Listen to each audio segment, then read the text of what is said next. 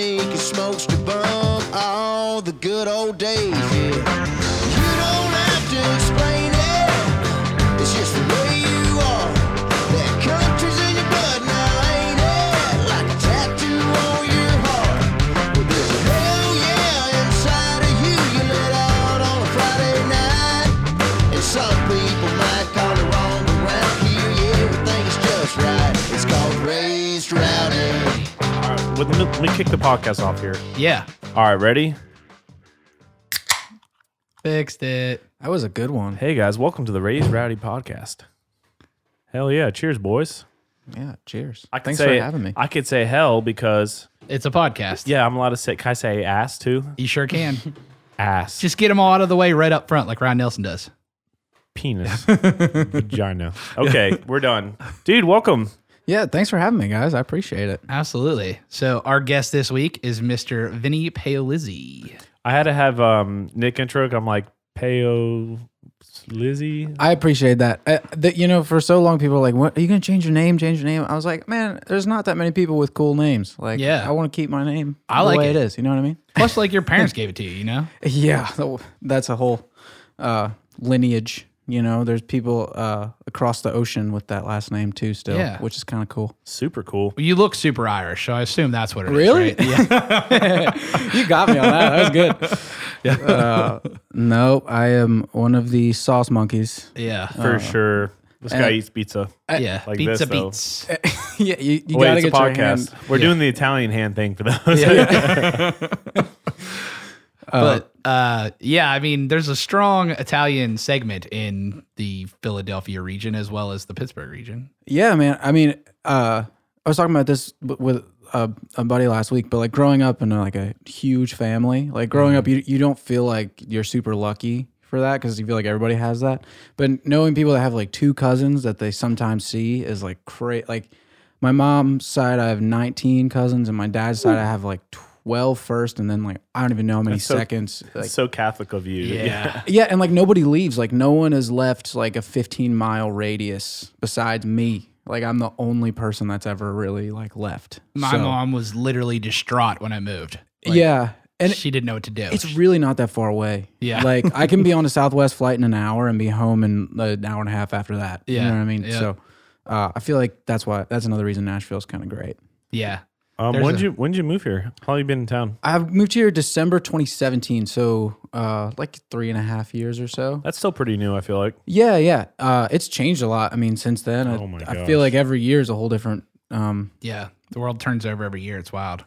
Yeah, and a third of that has been pandemic-y. But Brutal. I know when I first started touring, like every time I'd come home, like, and I was living in Midtown, so if you can imagine that. And I moved here in 2012, but like I started touring in 2014. Every time I come home, there was a new restaurant or something was gone. Yeah. So, Bye JJ's Market. R.I.P. I know that was that's a huge loss. Yeah. And then Eric Dillon wrote that amazing song about it that I had to edit to play on the radio. Yeah. Oh, I mean, did like, it? what kind of coffee shop has like 80 different kinds of coffee and a full cigar humidor Yeah. The Very best kind. few, very few. Just the best and ones. tons of craft beer they sold there too? Yeah. And those Belgian coffee circle things that are like grids that you dunk in your coffee. You guys know what I'm talking about? Yeah. The sugar ones are so good. The diabetes sticks, dude. Yes, absolutely. The good stuff. Well, I am from Western Pennsylvania. Yeah, And you are Pittsburgh. from the eastern side of the state. Mm-hmm. What specific part of eastern PA did you grow up in? I grew up in a town called Westchester, Pennsylvania, and then I went to college at Temple University in the city, and lived a couple more years after college downtown, and played at every single bar, restaurant, country club, Mexican place that you could possibly think of in that whole kind of tri-state area, just to get through school. And it was awesome. Looking back, it was great. In the time, I was a little bitter about it because it was boring. Yeah. Playing 4-hour sets every night of like, can you play Brown Eyed Girl again?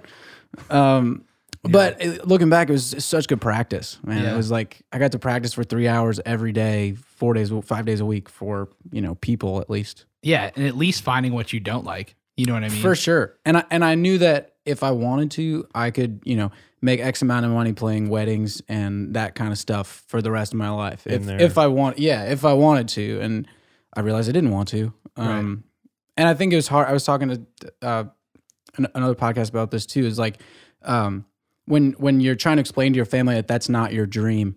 Yeah. You know, and they're like, you're doing your dream and you're making money and you're gonna say, it's just like, that's not quite it.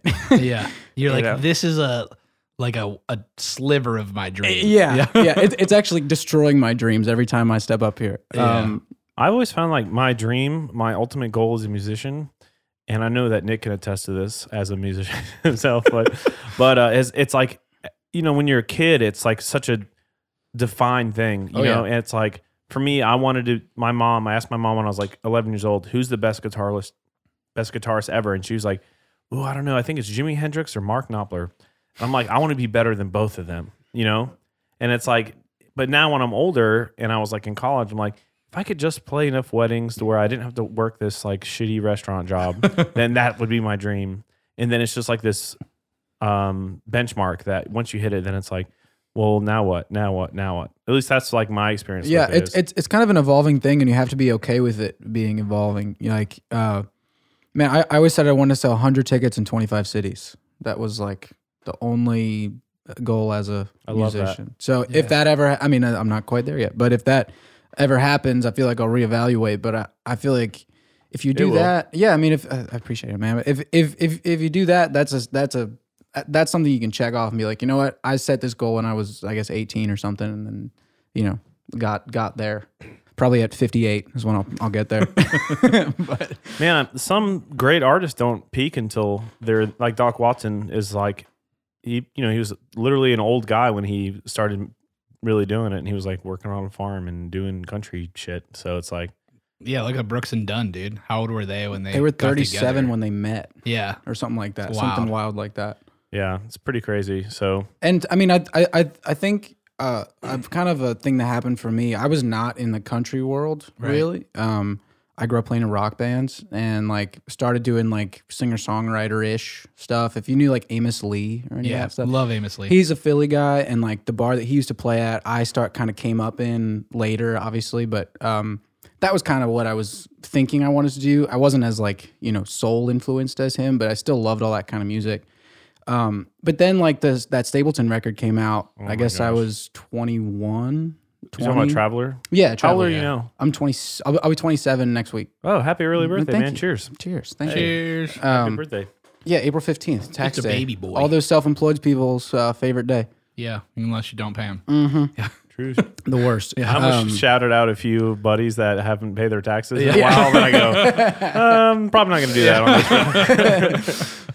They'll figure it out man. eventually. But that came out, and I was like, oh, this is like actually really good music. And I mean, it's not like twangy really. It's just like very honest, and I love the guitar parts, and I just like that was like incredible. Yeah, and I'm like, what is this thing? Like maybe we can talk about this thing. Maybe that can be and I just kind of started getting into that kind of stuff, and I started learning about Studio A and all like the stuff coming out of there. And Sturgill and Isbell was huge because I love the Drive By Truckers, and I never knew. I just was like, that one guy's really good, and I just never put it together. And then Southeastern came out, and I was like, oh, that's that guy. That's that guy. And I just so those two artists like really kind of shifted because it is like Tom Waits, who I love. It is like Jackson Browne, who I love. It is like Springsteen and all that kind of stuff. It's just honest for them is like a more Southern kind of delivery. Does that make sense? Yeah. Well, and I think a mix of all of that makes it what you are. You know what I'm saying? Like, Right. And that's, I don't think that grows if you lived in a place where you listened to country music your whole life. You know what I mean? Yeah, man. I mean, I grew up on the Eagles. And Yeah. that's almost there. Yeah, that's you know? country. If it was out now, that's country for sure. I agree. Yeah, we had all their. I mean, the vinyl and obviously Springsteen is huge in that area of the world, but he was humongous in my house. Yeah. For like my dad and also my mom has all these old like 70s like funk records that I don't even know. Like we have George Benson records in the house. She always played like, you know, I stole Songs in the Key of Life like a long time ago, and all those Philly like bands were all kind of around. So I don't know. I like to think that it's some sort of concoction of all that kind of stuff. Jim Yeah. Croce, another Philly guy. This is making me want to listen to your music so bad. Just listen to all these influence. It's awesome. Oh, dude, you can Thanks, hear man. it for sure. Like, Yeah. Like I hear Springsteen in your stuff for sure. Thanks, man. You know yeah. what I mean? And Yeah. it's funny too because I hear it in Rob Snyder's music too, who I've Yeah. had on the podcast as well. I love Rob. He's one of the he's like a Mount Rushmore of Nashville friends. Yeah. I feel like for so many people, you know, Yeah. he's been such a connector and such like a great part of the community, I guess. Yeah. Who else is on that Mount Rushmore for you? A tough question to answer. You No, don't want to no. forget anyone, but No, definitely. Well, Rob was big. I mean, Nick knows this story, but you know, when I first moved here, I didn't know. I literally knew no people. Like, I knew one girl who eventually, a month later, moved. So I just reached out to Revival, and said, "Hey, like, what time does it start? And like, here's my phone number if I can play sometime." Like, I had nothing really. And he saw the area code and he's like, "Are you an Eagles fan?" And I was like, "Yeah, the band and the team." Hell and yeah. he's like, "Here's my phone number, call me." And then so we like ended up, you know, he called me, he's like, "What's your Wawa order?" And I like recited it. And he was like, "All right, we're gonna be friends." that's awesome. But yeah, and since then, I mean, we've literally been friends like since that moment. And that kind of was huge for washing away all of like when I was moving here, everyone was like, it's so competitive and cutthroat and everyone's out to steal your songs. And like, then my first week I met Rob and I'm like, it's not like that at all. Right. Like, that's total bullshit of people that are too scared to leave their hometown. You know what I mean? Well, if you're with the right people, it's not. Right. I I had that guess. same thing too. Like playing jazz, all the musicians are very cutthroat, and they call it like cutting sessions where people call songs to jam on that are intentionally hard to play to test each other in a way. Oh, well, that's. And- I mean, I guess that serves a purpose, but it Right. kind of also is like that guy can't even play the fifth, Right. whatever. But then like I'd go to bluegrass jams and I'd be like, I don't know the song, and they'd be like, well, I'll just teach it to you real quick. It's G, C, and D. I'm like, oh, I know it now, and like you guys are my friends now, so it's like just that community that we have down here is just so welcoming. I always also felt like when I first moved here, I've definitely chilled out a lot in general, and just being from the East Coast and being like, everyone's so focused on like, not everyone, I shouldn't speak in that broad terms, but a lot of people around me were so focused on like preparing for tomorrow. You got to prepare for this, got to prepare for this. And if this isn't working, you got to change it this. And when I moved here, if I was having a rough day, almost anyone would be like, "Do you just want to have a cigarette real quick and just like chill out and we'll just talk, you know, and slow down." And I think that was like, I had a couple people like that who just kind of like put a lot of stuff into perspective for me. You know, Rob was a great friend. Gabe Lee, if you guys have met him. Yeah. Big fan. Yeah, I met him like 3 months in randomly. My favorite Gabe Lee story. I was splitting up with a girl, and I was like, it was, you know, it had just been stressing me out for a long time, and blah blah blah. And you know, people, like a couple friends were like, "Oh, I hope you're okay," you know, texting me and stuff. It was like 11 o'clock at night, and I just hear somebody outside my window honking, and he's like, "Yo, are you awake?" And I was like, "Yeah." He comes in his restaurant uniform. He puts a 6-pack on the thing. We drink the whole thing in an hour and don't talk about it at all. And then he leaves. He's like, "All right, I gotta go." And like, that's the kind of friend you need at that moment. you know Yeah, what I mean? man. That's unreal. Yeah, and just, I mean, him, Nate. I was listening to Nate's episode today, and like he named all of the people.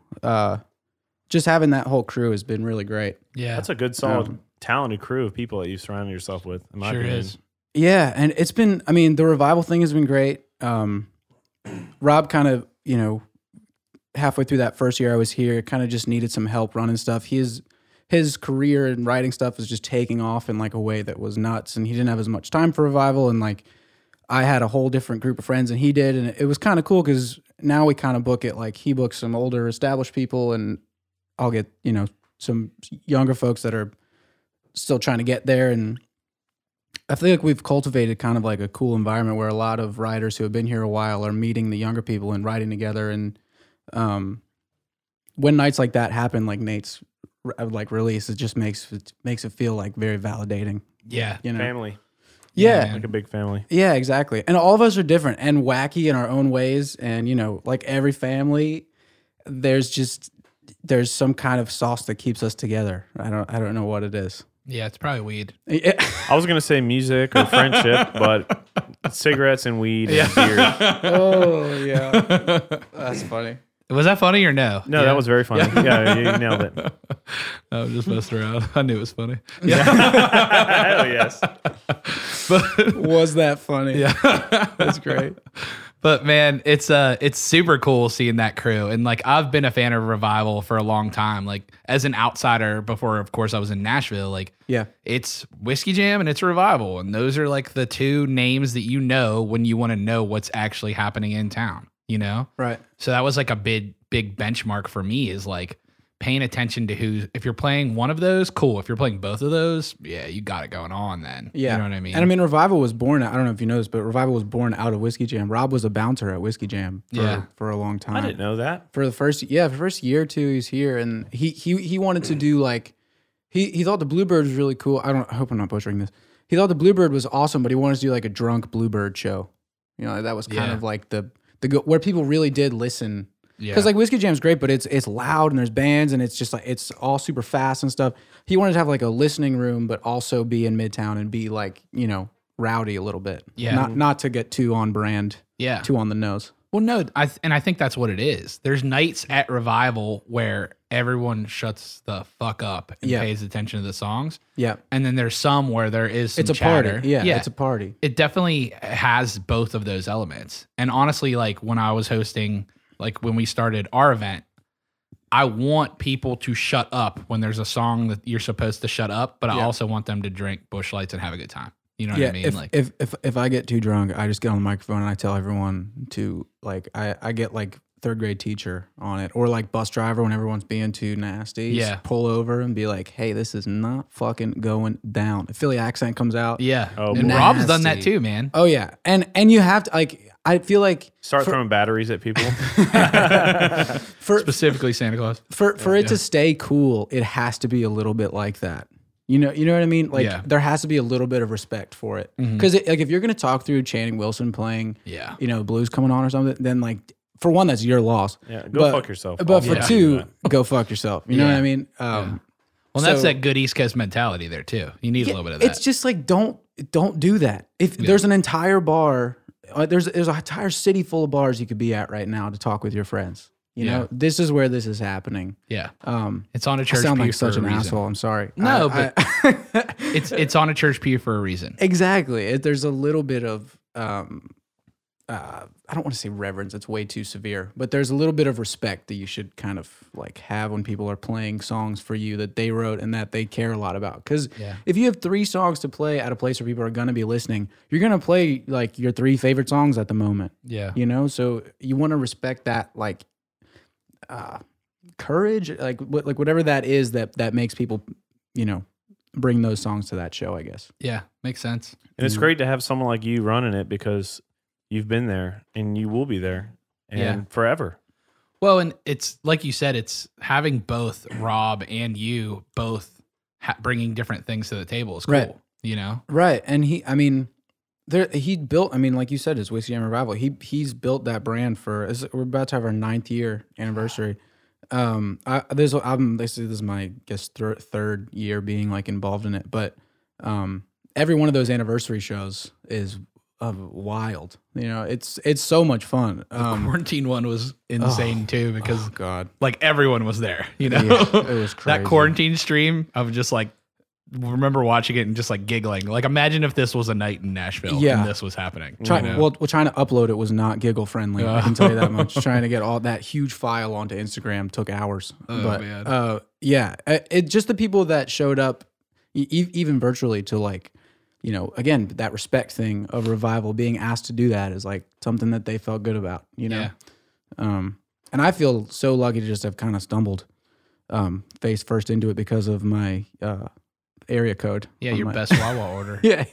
That's true. I mean, but my mom would say the squeaky wheel gets the oil, you know? So it's like, or gets the grease or whatever, but it's like you put yourself out there. Hey, like I want to be involved. I'm passionate about songwriting and music and I want to be a part of this. And I guess no one else did. So right. Well, and that's the thing too. People call stuff like that luck, but there's luck involved in it, but it's not luck. Yeah, luck is putting yourself in the right positions. Yes, and showing up when they happen. I mean, Man, I'm like so pumped to. I'm playing that Key West Songwriters Fest next month. We're going down there. Oh, you guys are. Oh, hell Let's yeah. go. I'm so pumped, but I am nervous as shit.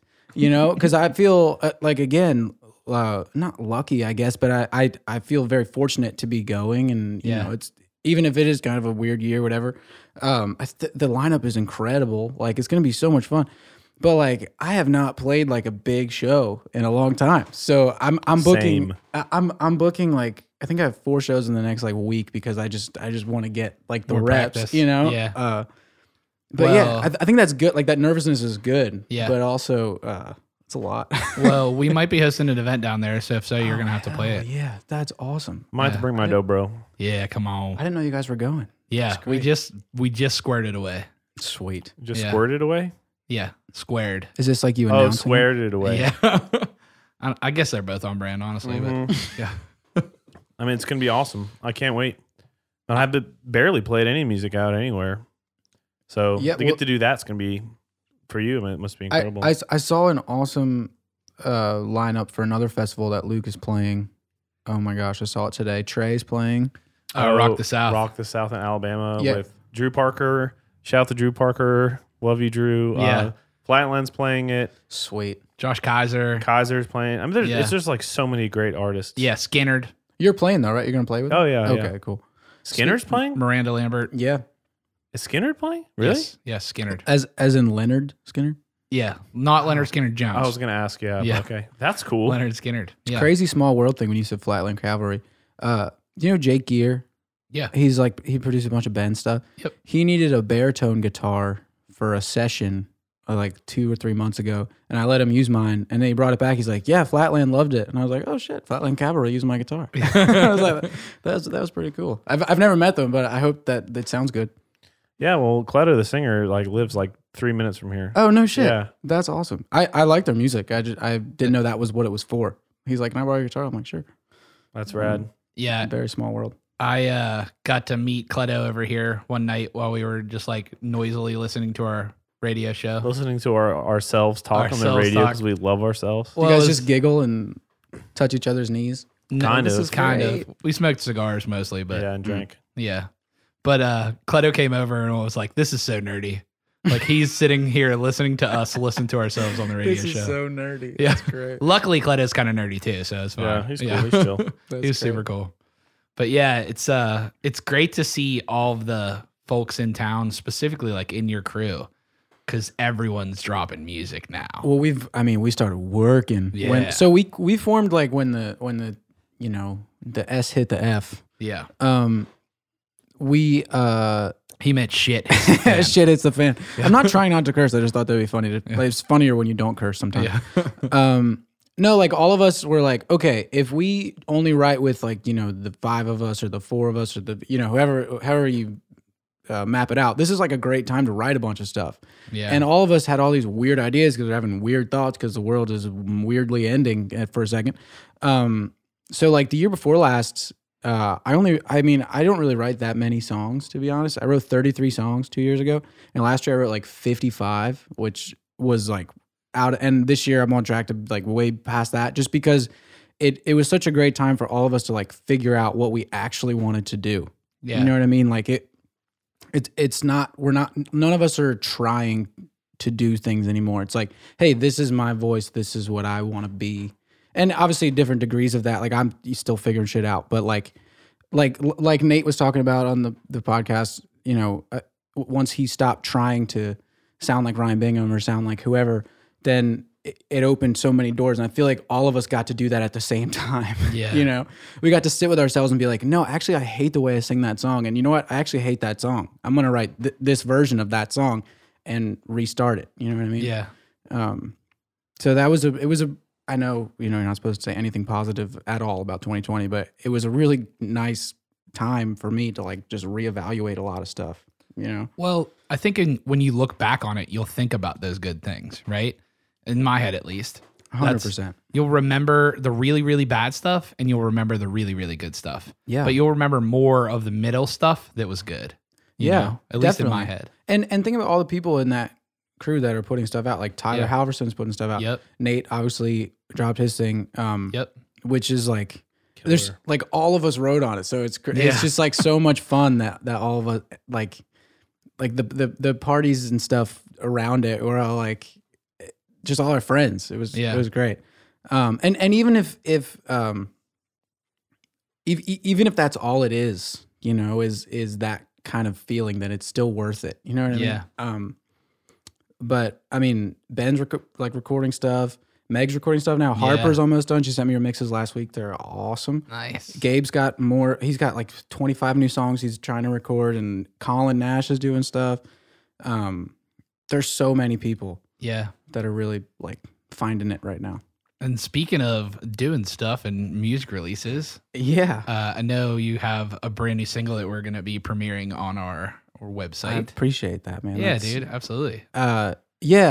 So I'm like a huge Adam Hood fan. Yeah. You know who that is? Absolutely. Yeah. And saw him out at the Palace when he played. Oh, he's the best. Maybe a couple months ago now. Man, I've been here like a couple months now. He's like the only like person I get fangirly around. Him and Brent Cobb. Because they're very nice and chill, and I'm like, you're supposed to be like really hard for me to, you know, like talk to, because I listen to your music all the time. Yeah. But you're just like standing at Revival. I'm like, hey, what's up? I like forget how to talk. Your hands get all sweaty. Yeah, and during quarantine, I love playing guitar and listen to your episode like with you to like talking about learning guitar and stuff. Oh, right on. I still I love just learning song. Like I just love playing guitar by myself. You know, nobody's home. Yeah. So I just learned all of Adam Hood's Shape of Things album, which is one of my favorites of all time. Yeah. And from 2011, I guess. Mm-hmm. And like just the vocal melodies, the guitar parts, the way like he uses keyboards and organs and stuff. I just loved it. And the guy who produced that, Orrin Thornton, also produced Rob's record. He's done he did a bunch of old Miranda stuff too, I think. But I was like, the beginning of this year, I was just like kind of dejected, didn't know what my next step was. And my girlfriend, among a few others, kind of kicked me in the ass and were like, hey, like you know what you have to do. You're just stalling. And I'm like, yeah, I know. I don't know who to call or blah, blah, blah. And I texted Rob. I was like, man, I want to make a record, but I don't even know the first thing to do. And he started a group message with Orrin and said, hey, you should make a record with this guy. I'll let you take it from here. And I'm like, Jesus Christ. Holy cow. I was just like, baptism by fire. Yeah, my mom would say. I went from like in my pajamas eating a turkey sandwich to like talking to like this producer that I've like loved for a long time. Anyways, we worked it out, and I was recording like a month later. We went out to Springfield, Missouri, where he's from, and we used another Small World thing. The piano player we used to play in Nate Frederick's band, like back in the day. So funny. That's where Nate's from. Yeah. Which is wow. His name's Kelly Brown. He's amazing. We recorded 4 songs out there, and I recorded one here with my buddy Alex that I really love. And yeah, we worked out a kind of like one of those distro deals with Empire. Nice. That's who Job's using too. Yeah. He's they did Rob's as well, and they kind of started this Nashville thing, and it's gonna be cool. So we're putting them out over the course of the year. So it's like every 6 weeks for I think 5 months. So that's awesome. I'm excited, man. Yeah, the first thingle's Gold Rush. It's next Friday. If you're in Nashville, we're doing a release show with most of the family. Yeah, Ben and Meg and Nate. I can't say all those names again. Yeah. We're doing a release show at Bobby's Idol Hour, which is I thought that place closed. No, it did. They reopened one. We back, baby. Down the street. I actually met Gabe Lee at the old one. Playing an open mic. It was his first show in 2 years, and he was just like up there looking at the floor. And I was like, we're going to be friends. But yeah, we're doing a release show the 16th, 7 p.m. if you're in Nashville. It's going to be fun. I hadn't been to the new, is it at a different location? It's literally like do you know where RCA is? Mm-hmm. If you go down the alley, like towards Wedgwood, like 2 blocks, it's right there. Okay. So it's still on the row for sure. Yeah. It's in that old post office. Remember there was like a post office there that kind of closed? Mm-hmm. It's in that building. Oh, cool. Is the beer still cheap? I mean, that place is the best. But and then at the end it says Vienna sausages are market price, which is like the best part of the whole menu. Yeah. I love that. And they used to do frozen pizzas. I don't know if they still do that. Yeah, when I lived in Midtown, I would just walk there all the time from my place, and It was the best. yeah, and they used to be like cash only, so I had to make sure I had cash and just like cigs everywhere. Senior People blasting cigs. Senior citizens, Yeah, super cigs, old. Yeah, cash only. it was super old Nashville, which was great. Yeah, and when they knocked it down, like it was one of those things where it was like the first place that would let me play music in Nashville. Like I used to just show up on Wednesdays, and they were like, "Yeah, we'll fit you in," and I would sit there for hours just waiting to play whatever. And when that was gone, I was like, "Oh man, this is how that feels." When people are talking about new Nashville, Old and stuff. people, yeah. Yeah, I was like, "Oh, this is how that feels." So I'm very glad they opened. Josh, who used to be the bartender, you know, Josh. I don't know. Yeah, I'm frequently overserved there. yeah, especially because you could walk. That's, Yeah. I mean, that's dangeroso. Yeah. But yeah, he kind of bought the business and reopened it. Got it rolling. Yeah, it's great. Actually, Brent and Adam recorded a video there. And like, did you see Brent's video he did last week where he was like talking to Kendall Marvel and they were saying like we should go on tour together. That was there. That's at the new spot. That's the new spot. Yeah, That's yeah. awesome. I recognized the wall. I was like, wait a second, I've seen that. You're like, I know that. But yeah, we're gonna have like a bunch of writers around. Rob Snyder, Chris Canterbury's playing.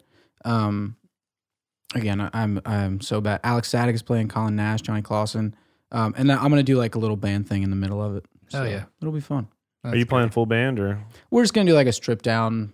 It's pretty small. Doing like a full drum set would be Too much. aggressive. a lot. Yeah, I mean nothing is too much, but you know you can't really bring a Marshall stack into a lot of buildings. It'd be hard.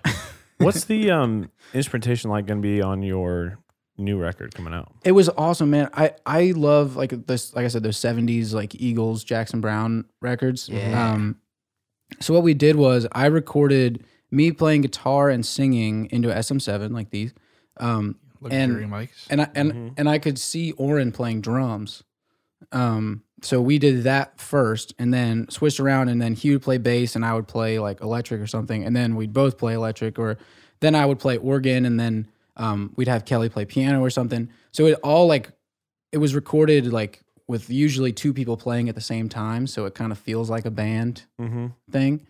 But like we definitely had to overdub a couple things.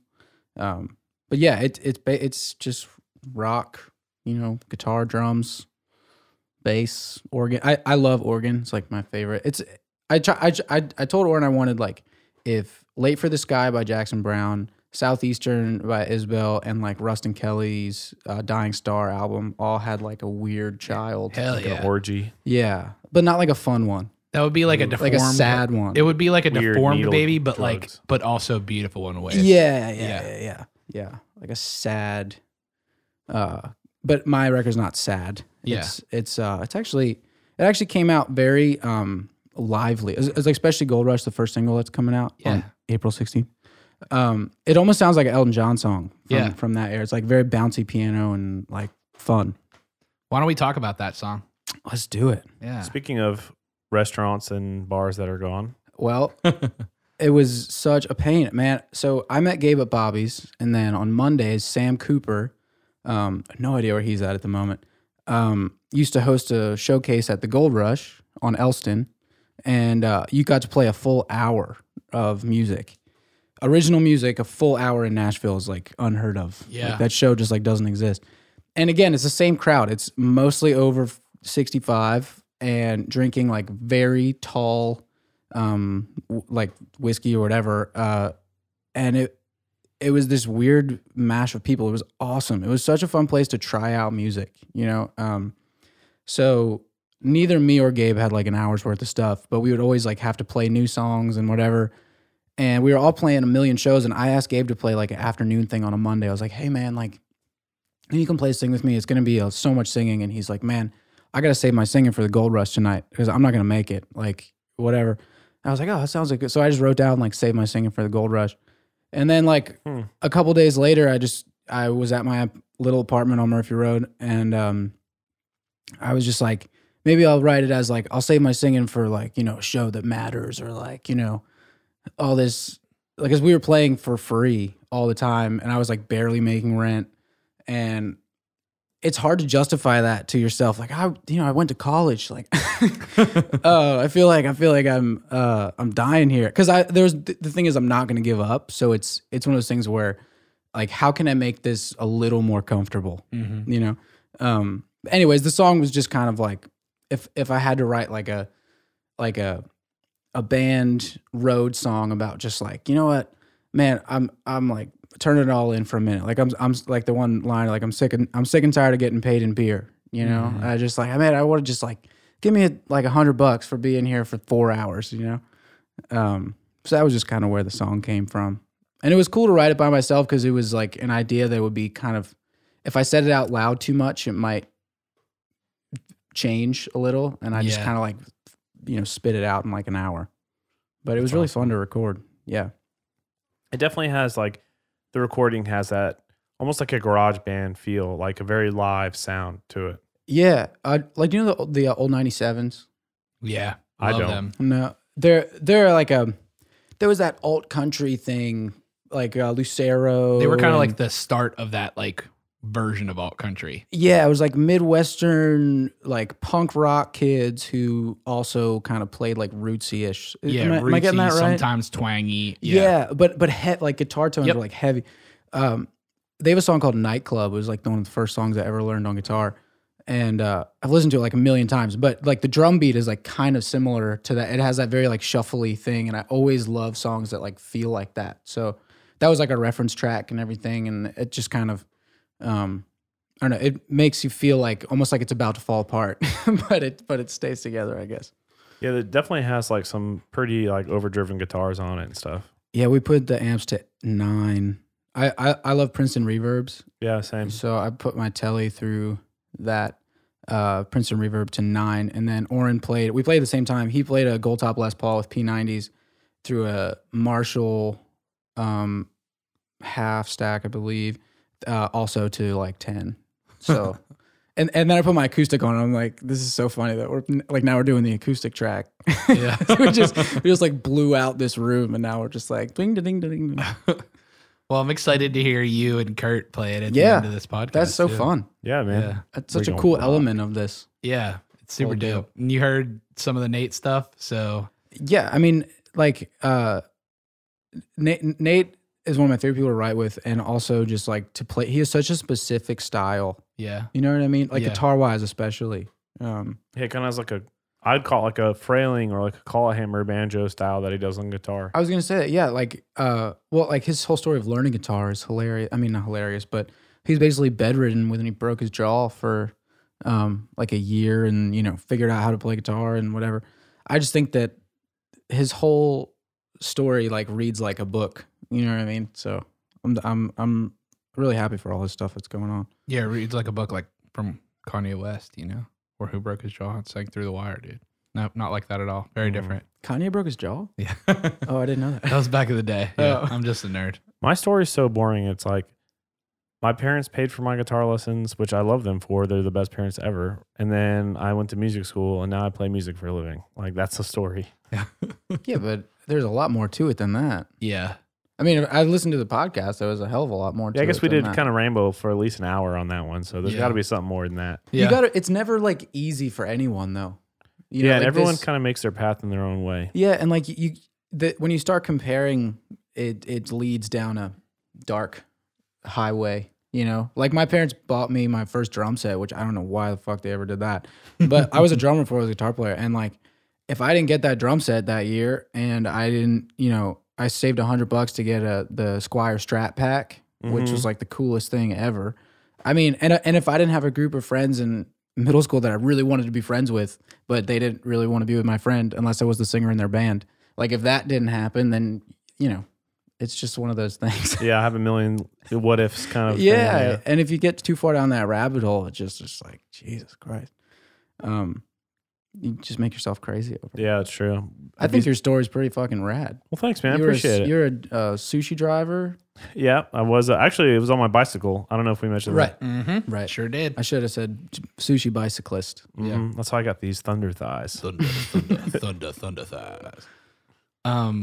Let's also, one of my favorite songs that you've released previously is Yeah. Babylon, Yeah, which is a super cool song. yeah. And I love that you have a version of it and Gabe has a version of it. Yeah, man. Significantly different. Very different. And both super cool. Thanks, man. Yeah. That was so me and Gabe when we first moved here both. Well, he's from here, but when I first moved here, I was scared to co-write with anyone because I never did it. You know, it's not nobody does that anywhere else really. I feel like Yeah. And then he just kind of like never did before. So we set a date to write. We were both like, how's this gonna? We just gonna hang out, or like we got there like, what do we do? You know. So we wrote a whole song. It's a cool song. It's called Taj Mahal or something. It's a very like long, you know, windy song. And then we were just sitting there at his old apartment, like over by Belcourt, and we just started playing like Motown-y chords. And I kind of spit out like half of that first verse, and then he kind of was like, "Oh yeah, this could be a chorus," and we just kind of left it. Went to a bluegrass jam that night, which was awesome. And then over that Christmas like time, it was right before Christmas. We both like sent work tapes back and forth, and I'd never written like that before. And it was way more comfortable to not feel like I have to get this done in 4 hours. Yeah, you know, especially for something that I felt like was a band thing. And he's such a good piano player and keys player. So we met up after the holiday and kind of just like worked it out. And then we started playing it live, and it was so fun to like do the harmonies on it. And I mean, his version is, like you said, significantly different than mine. It almost sounds kind of like 90s country-ish. Yeah. But it got written up in Rolling Stone and shit. Like that's cool shit. Like that doesn't really, that was like the first, and not that, you know, Rolling Stone is the end all be all, but it's validating. You know? Yeah, like, absolutely. To have something that you wrote mentioned in something you grew up reading. Like, yeah. That's kind of wild. Yeah, there's freaking movies about being in Rolling Stone. Like, there's songs that are about the cover of Rolling Stone. So having something that you helped create, live in that same thing is super cool. And like you can pretend that doesn't matter to you, and It it's like, does, though. oh, corporate and like whatever. It's like, or you can just enjoy it because it's something cool that happened. Yeah, you can smile and be like, heck yeah. Yeah, and like recording it was so fun. Like, I mean, I'm not gonna say that my version's better. But it is. Yeah. And, but I just got to, again, put my guitar, my Telecaster to 9 on my Princeton and just fucking play really loud. And then we dug up in the back of the studio called Shoebox Studio. We found this old 335 and we were like, what? It was almost like, it almost looked like it didn't work, but then we plugged it in and it sounded awesome. So we changed the capo position and like, played that on the I played that one next, so it sounds like kind of Rolling Stonesy, like both guitar players not really doing the same thing. Mm-hmm. Like a wall of sound sort of yeah. thing. And I was like, man, I've never done that before. Like that's fun. Like that's so every time I hear it, like I remember that. I'm like, oh man, that was really fun to do. Yeah, I hate to tell Gabe, but I like your version. Oh yeah, I'm gonna tell Gabe. him. I'm gonna tell him as soon as I see him. I like both. And it's super cool. It's also one of those things where like sometimes when you hear it the first time, you're like, this one's different. Yeah. You know? Like, No, it is. like people say that about demos. Like, Yeah, I you'll was hear a just gonna bring demo. that up. Yeah. There's definitely plenty of songs that I like the demo. I'm not going to say what they are, here in the pod. I mean, I will. Okay. Like the Trainwreck. Like I love Ashland's version, but like I like Randy's. It's not really a demo, but I do like his version better. But I think Ashland's a better artist, and she's going to be a superstar. What about In It by Jake Owen? That was a Josh Thompson demo for In Town for a real long time. His version's magic. It's just a demo. I don't It's know that one. so powerful. I'll play it for you after this. Yeah, I want to hear it. But I don't have it because I'm not allowed to have it. So I definitely don't have that. If you've heard, if you've ever heard Channing play Trainwreck, Yeah. A million times at Revival. Yeah. that like So powerful. that's one of those where if you're in Nashville and you happen to see that, it's like one of those things you remember for a long time. Yeah, that train whistle. Yeah, he's got so much. Watching someone who knows who they are and knows what they do and can really convey the point is so refreshing. I love that feeling. Yeah. And I don't know that you get there with anything but time and practice. I don't think you're born with that. I agree. I just don't. You learn it. And you learn what speaks to people and what shuts them the fuck up. And then you do that again. Yeah. But if you're doing it just for that, then it won't work. Right. So it's not simple, I guess, like most things in, music in general. It's just there's so much to it, I guess. Yeah. And if there wouldn't, then we wouldn't have a podcast. Yeah. It'd be There's nothing to talk about. Yeah. every song would sound the same. I mean, that's why, you know, not to like rag on anyone in particular. It's just like when you hear, you know, very down the middle chord progressions and, you know, production and everything, when you know it could be like the demo was, or like, you know, that artist can sing or can be, it's just like, no, someone is sanding those edges, you know, like keep that. That's what keeps me coming back every time, I guess, you know? Yeah, for sure. I think a lot of the people that play Revival have that kind of a sound, and it's not necessarily like these are like the big like Nashville radio people. It's just like the Gabe Lees and, you know, whoever else is around that kind of has that edge that we know and love. Definitely. I mean, that's what we're going for. So I'm glad that that's how it comes across. Yeah. We have a really good one next tomorrow and next week if you guys are around. I might be around tomorrow unless we do another podcast with Flatland. Yeah, but this will be out well after that. Yeah. Oh yeah, you gotta live in the moment. Yeah, dude. Yeah, we are on that content grind so hard right now. I'm so happy. Can I just say? I'm just gonna say it. Yeah, I'm so happy for all the stuff that's happening for both you guys. But I mean, Nick, you've like Kurt's been rich though. Shut the fuck up, man. I just feel like making me so uncomfortable in my own podcast here. In his own home. Yes. Undisclosed location. I just feel like in you know, not to get too earnest, but I feel like that you have put in the work. Thanks, and you're doing all the stuff.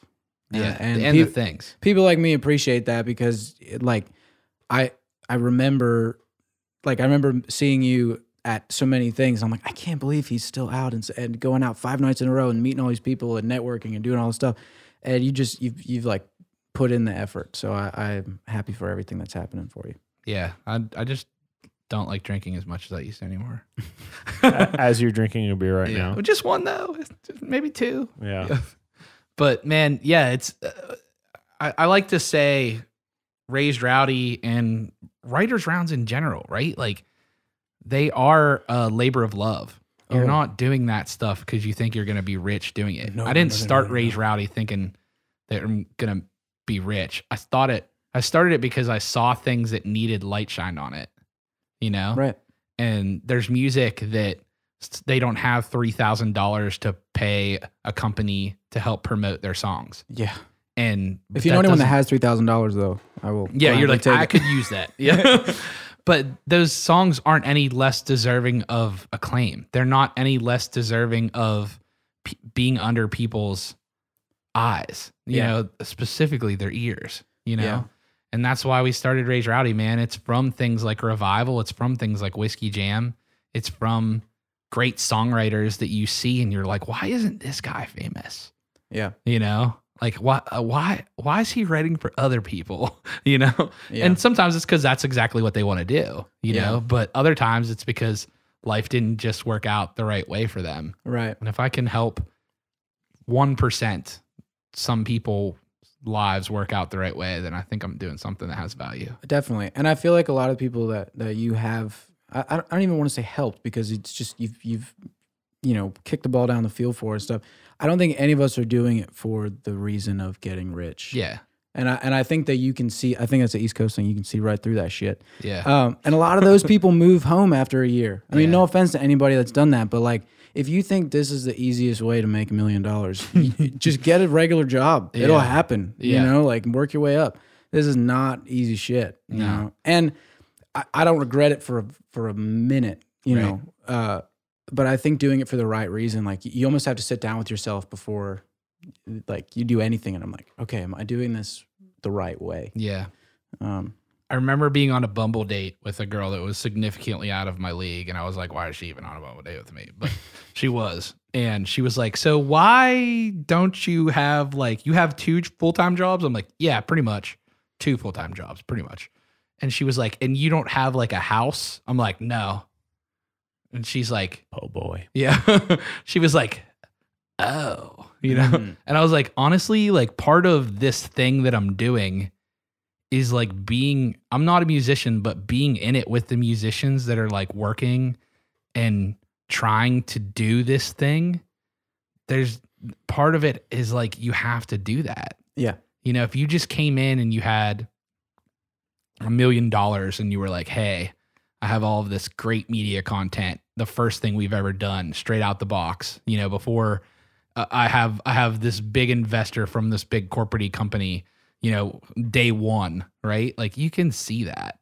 You know? And it doesn't take that long for someone to smell that. I don't think. Gotta have the songs, right? Yeah. You can't buy a good song. Right.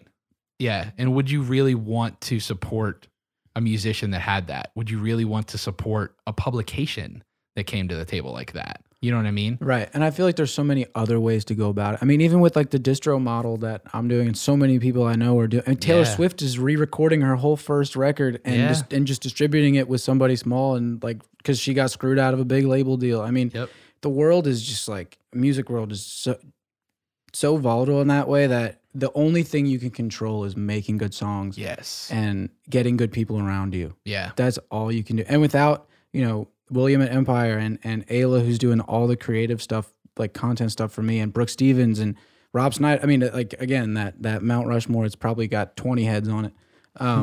Of people, like, that doesn't work. Like, it just doesn't happen. And I think the reason that some of those people are willing to help others is because they feel the intentions. Yeah. Does that make sense? Sure. Well, you hear it and you're like, there's something here. Let me help it make it even more, Right. And that's really what it's about, dude. And that's founding of what we started at Raise Rowdy, you know? And it's cool to see people that you believe in music that might not be that centered down the mainstream, having a world to live in, man. Definitely. And having people's ears that will listen to it, because there's people out there searching for that. Definitely. There's people out there searching for something that doesn't sound like everything else. I think Stapleton proved that. Yes. Man, I hate to put all that on one person, but I think that he proved so much for so many people. I think he really has changed the entire industry. Yeah. And guys like Stapleton and before him, Eric Church. Yep. You'll hear so many songwriters say, I like country music. And I realized I wanted to do it because of Church. Yeah. Same thing with Stapleton. And so for a person that's in the music industry, you want to be that for that next generation. You want to be a part of that. And that's when you really made it. When someone says on a podcast in 20 years from now, hey, Benny Paolizzi was from Philadelphia. And I watched him do it. You know what I mean? And it's as crazy as that sounds, like that's real success, man. That's really the meaning of why you...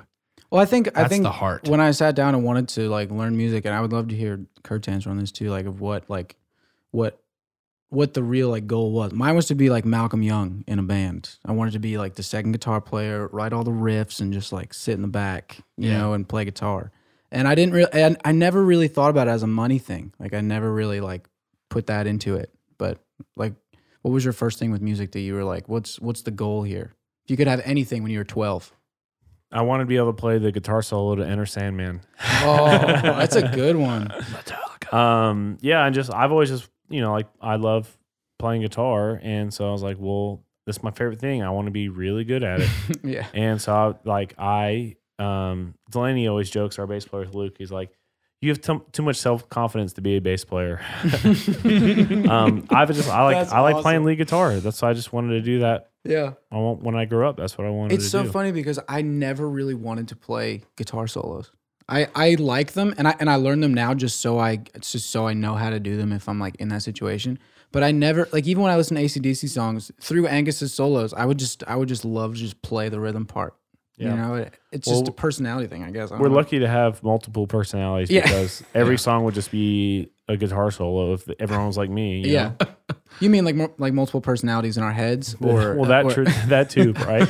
I have a bunch of those going on. Yeah, I think the best people do. Mm-hmm. Yeah, probably right. Well, man, thanks so much for coming on and sharing some of your freaking story, man. I hope that wasn't too long-winded. No, it was great. No, it's perfect. Okay. Yeah, cool. And I'm excited to hear you and Kurt play. Yeah, I'm excited to jam. I haven't jammed in a while. Let's go. It'll be fun. Thank you for listening out there in Podcast Lounge. Yeah, tell everyone where they can follow you. Rowdy. Yeah. Yeah, Vinnie Paolizzi, VINNIE PAOLIZZI. It's the same on everything because there's not a lot of people with that name. PALO. No.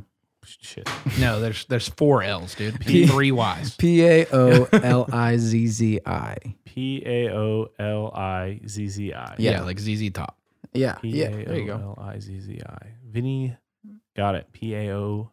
Yeah, if you see a guy named Vinny with long hair and way too much self-confidence, that's probably me on the Instagram. But still plays the rhythm. But still plays. No, I'm not good. I just have a lot of self-confidence. Yeah. I've been there, dude. Yeah.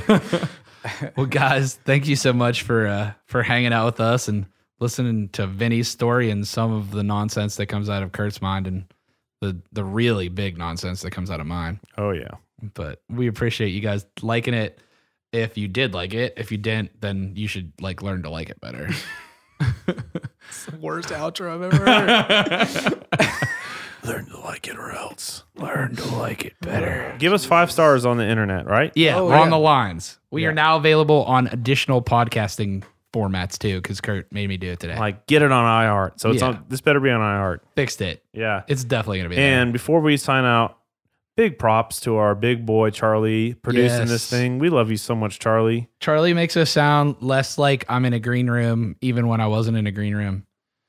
You're the best, Charlie. Charlie has all the cool mic cables in and stuff, so we appreciate that. More SM7Bs than we had coming in, and many more luxurious mics. And he is going to mix the heck out of your guys' song. It's going to sound so good. Yeah, love it. Well, guys, thanks so much for listening to the Raise Your Rowdy podcast. I'm Nikki T. I'm Kurt Ozon. And we'll see you on the front row.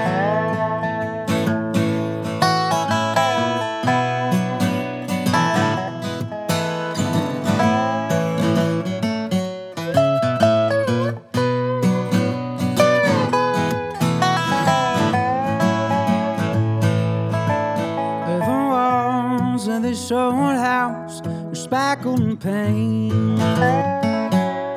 Since my green-eyed late-night lady took a southbound train, never cared for Georgie, and them peaches are way too sweet. Baby, life on the road just ain't doing it for me. Well, I'm saving my singing for the gold rush, holding deuces, waiting on a straight flush. All this business and nickels and dimes always felt like a waste of time. Well, my Cadillac's slower than a jet plane. It's got more muscle than a freight train. We both get broken down. It feels like every other town. Well, I've always been a king, I'm used to waiting on my crown.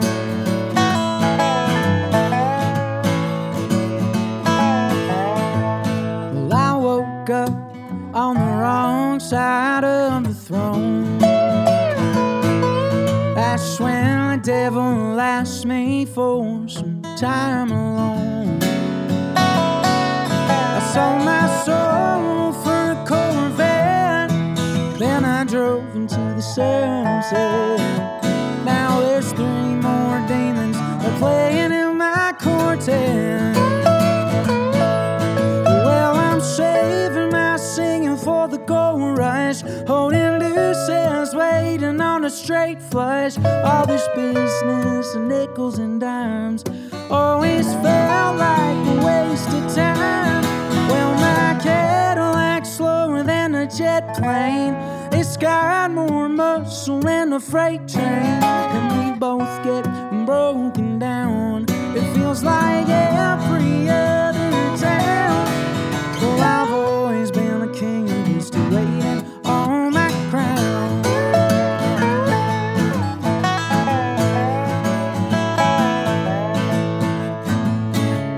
Well, I ain't claiming to be no prophet.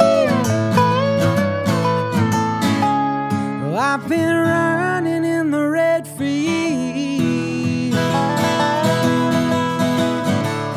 But there's more to life than the weight of a beggar's pocket. And I'm sick and tired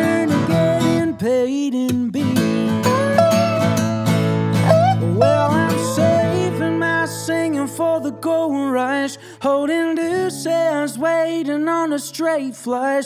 All this business and nickels and dimes always felt like a waste of time. Well, my Cadillac's slower than a jet plane. It's got more muscle than a freight train. And we both get broken down. It feels like every